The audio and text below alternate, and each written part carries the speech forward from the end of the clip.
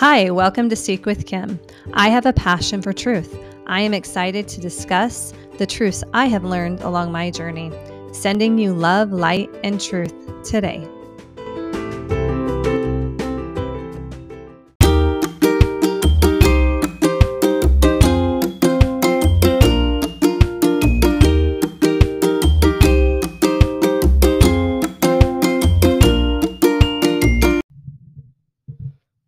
Hi, welcome to Seek with Kim. Today we're going to talk about feeling and why it's so important to feel. I want to first start off with a quote from an author that I admire. Her name is Edith Eger. And if you don't know who she is a renowned trauma recovery therapist. She also lived in a concentration camp, and she wrote a book called The Choice that is very, very heartwarming. And it's a beautiful story if you have not read it. It's also a book that I felt a lot in when I read, because she was very vulnerable and sharing a lot about her experiences of feeling and her trauma in her life. And it's a beautiful book. So one of the quotes that I love and took from her is, "You've got to feel to heal." So I want to talk a little bit about that today. In my life, there have been plenty of opportunities where I have chosen not to feel, where things felt too painful or too scary. They were too uncomfortable. And so I shoved those feelings and emotions down. And I chose to lock them up and not feel or talk about them. What I later discovered is that that's not how it works, that you actually think you're locking them up when in reality they are just going to cause you pain. They're going to keep festering and coming back again and again. The analogy that I like to think about is, if I have a sliver in my foot and it's really deep, and I'm like, no way, I don't want to cut that open. I don't want to dig into that. I don't want to pull that out. I might even need stitches. I'm just going to leave it there. I mean, sometimes when I walk on it, it's a little painful, but most of the time, I'm not going to feel it. In reality, that is going to turn into a bad infection and can cause a lot of damage. So if you can think of that in an emotional term, that if I'm pushing things down that are off or damaging or painful and not dealing with them, eventually they're going to fester and come up and cause me pain.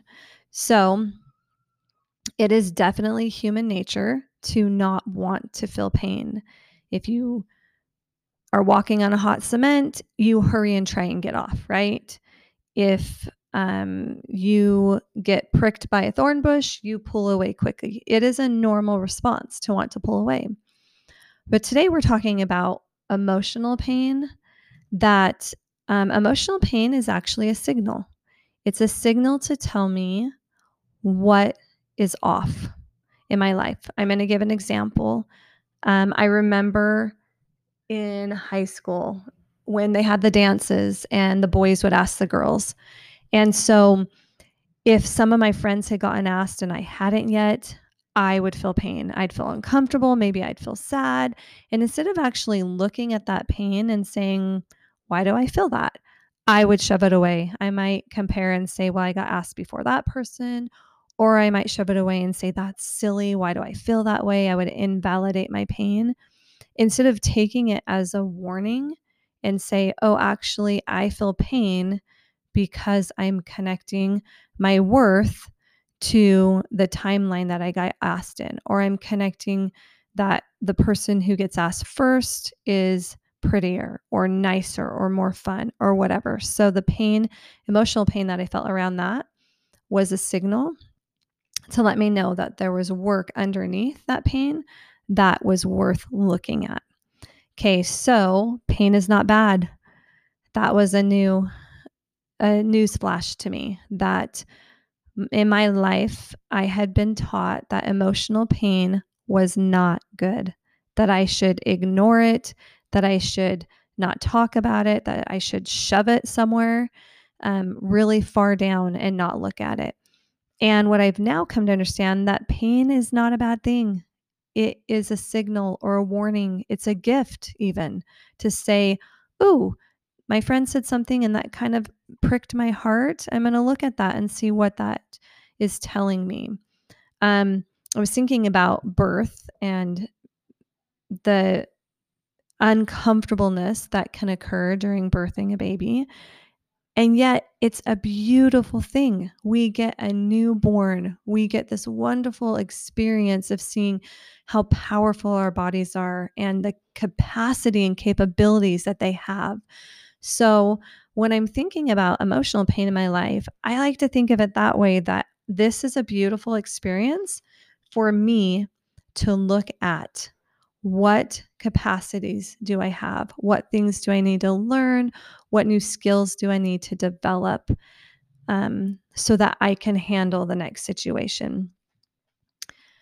Okay, so when I'm feeling pain and emotional pain, when something pricks my heart or animates an emotion or feels off to me, there are three things that I have found to help me heal from the pain I'm feeling.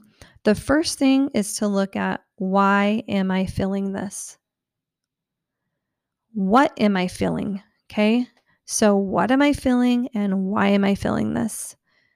So, for me, because I had spent so much time in my life ignoring my feelings and emotions, I sometimes wasn't even sure what I was feeling.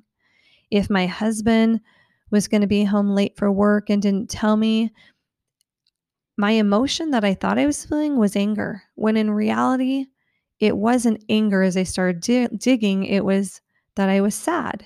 And maybe I was connecting my worth to, if he loved me, he would come home on time.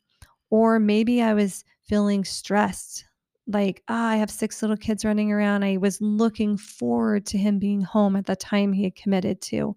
So just understanding, what am I feeling? As I began to dig into that, I was able to see more clearly that the emotions I was feeling were telling me there was something underneath that was connected to my worth or a faulty core belief.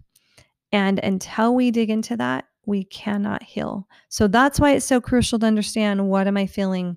If I start feeling again and I don't push it away in fear because I'm uncomfortable with the pain, and I just sit in it and say, okay, this is painful.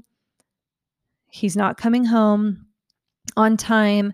And I share how I'm feeling with myself or with him, then that gives me the opportunity to open up my heart and feel soft and willing to talk this through. Okay, so the next thing is that I love to look at is, what does that mean that I'm feeling that? So, why am I feeling so much animation and emotion around my husband calling and saying he's coming home late? Does that mean I was planning on going on a run and I'm disappointed? Does that mean he was in charge of dinner and it's not going to look the way I had thought it would look? So, what does that mean? Does it mean something about me? Does it mean that I am not a good wife? Does it mean that I'm not doing all the things I should do? What lies am I telling myself? What is it meaning? So, looking at, what do I feel? What am I telling myself?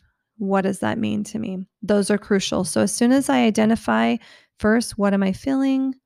What does that mean, or why am I feeling? This gives me another layer to understand what there is to look at and heal. And then the third step that I love to look at when I am trying to heal from the things I'm feeling is, what is my plan? Okay, so what am I going to choose to do? So, walking through my husband calling and saying he's going to come home late, I've now identified my feelings. I've looked at that. I've been honest with myself about what I'm feeling. So when I was dishonest, I would just be angry. When I was honest, I was able to say, I feel sad, I feel hurt, I feel that you would come home on time if you loved me. I would just say or write down the words. And as I said them or wrote them down, I could identify the lies. And I could say, that's not truth. He loves me and he just had his meeting run late at work. He loves me and this is an unfortunate situation. It could also mean that he was irresponsible with his time. It could also mean that he's choosing to stay late at work. I'm not telling you what it does mean for you.